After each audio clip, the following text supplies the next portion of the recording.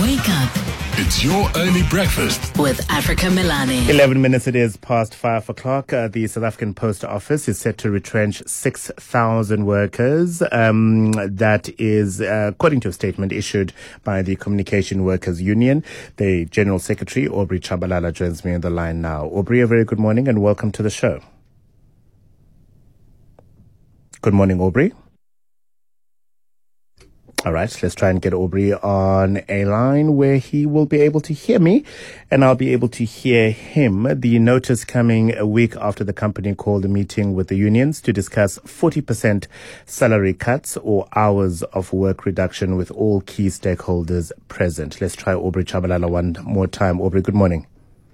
Good morning to you and to the listeners. It seems that the meeting you had last week where you were to negotiate staff salary cuts as well as, I suppose, a cut in the number of staff, that was not successful then with the employer. Well, first, the meeting has not concluded. We are dealing here with indecisive management, whereby whilst we are still discussing the issue of salary cut and all of those things, including all issues that relates to it, it then decided to just give us a letter on Thursday last week to say that it's going to retrench 6,000 workers. In fact, the letter came attached with the names of workers, of those 6,000 workers that are affected. So it's almost the entire bargaining sector that has been affected. Why do you think the management has taken this route when there are negotiations underway regarding salary cuts and reduction of work hours? Well, the track record of this management clearly demonstrates that they don't have a plan or a long-term plan in many things. We're talking about a management here that has been at ad hoc times failed to pay the medical aid for workers, where workers were exposed to, life-threatening situation where their medical aid were not working. We have a management here that has failed to pay pension fund for several years. We have a management here that has failed to pay SARS. And all these times we've been engaging them.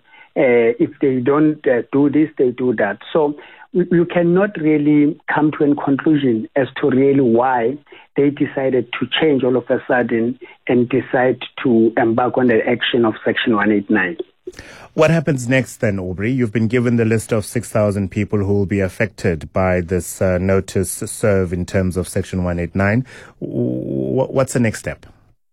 Well, naturally is that as the company has proposed that the issue must be handled by the CCMA so that parties can meet and then discuss the matter. That's what's supposed to happen now. However, on our side as Communication Workers Union, we see this matter as a bigger issue. We have then approached, even prior to the letter that we've received, the Minister of Communication and Digital Technologies.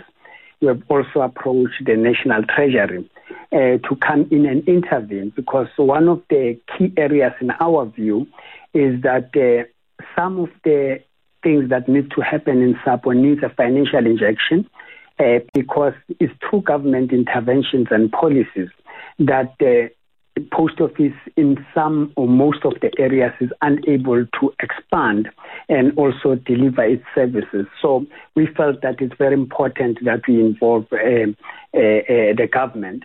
But as you might have known, there's various communities that the post office are no longer operating. Mitchell's Plain in the Western Cape, a number of areas in the Eastern Cape, in KZN, and the way the communities really suffer. In a sense that elders have to travel long distance to get their social grant and so forth. So this is not only about workers. When you cut the network of South African Post Office, you basically cut the services to the poor of the poor. So it's something that needs communities to come in to be assisted there. So that's why we are approaching government. 2.3 billion rand was the loss accounted for the South African Post Office in the 2020-2021 financial year. What sort of cash injection will there need to be from Treasury in order to save the South African Post Office? Well, all in all, Post Office, if you look at what they owe in terms of debt, and everything else, to rescue it, you're looking at over 12 billion rand. But on the 2.2 billion, part of it is because of the government intervention. You'll remember that they took away the Post Bank. And when they took away the Post Bank, automatically Post Office, there's money that it owes now to its own brainchild institution, which is over 2 billion rand. And if you look also on areas where you have a mail, which is declining in terms of services, because automatically when there's technology intervention, people or the market is moving swiftly into that airspace.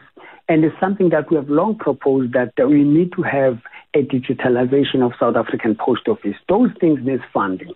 You need to remodernize Post Office in order for Post Office to give sufficient services. I'll make an example.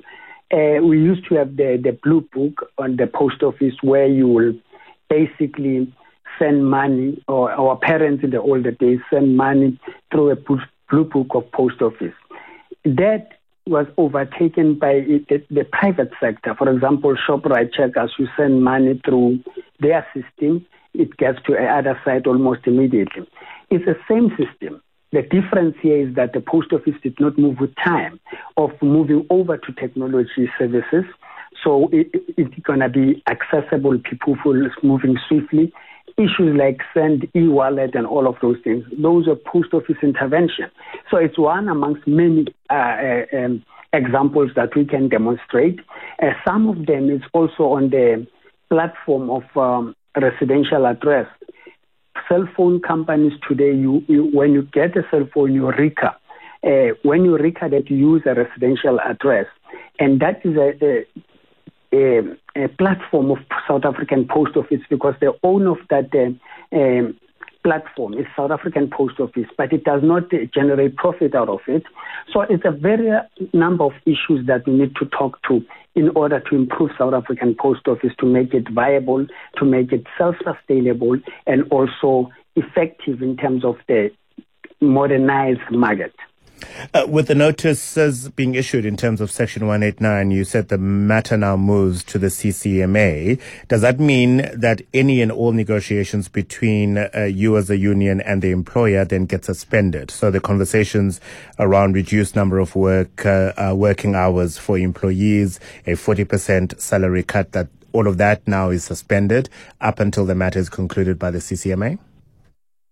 Well, like I've said earlier on, a very indecisive management, they will have to tell us what is it that they are deciding now. They are abandoning one process and starting a new one.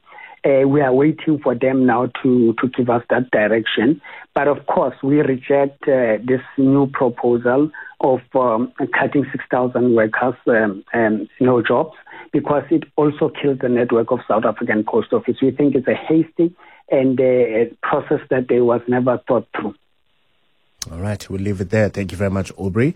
Aubrey Tshabalala, the General Secretary for the Communication Workers Union. 6,000 workers, and they are detailed in an addendum to the notice, have been issued with Section 189 notices, which means they are facing dismissal and retrenchment. That matter now in front of the CCMA. But as Aubrey Tshabalala indicates, management will now need to indicate what the next step is going to be.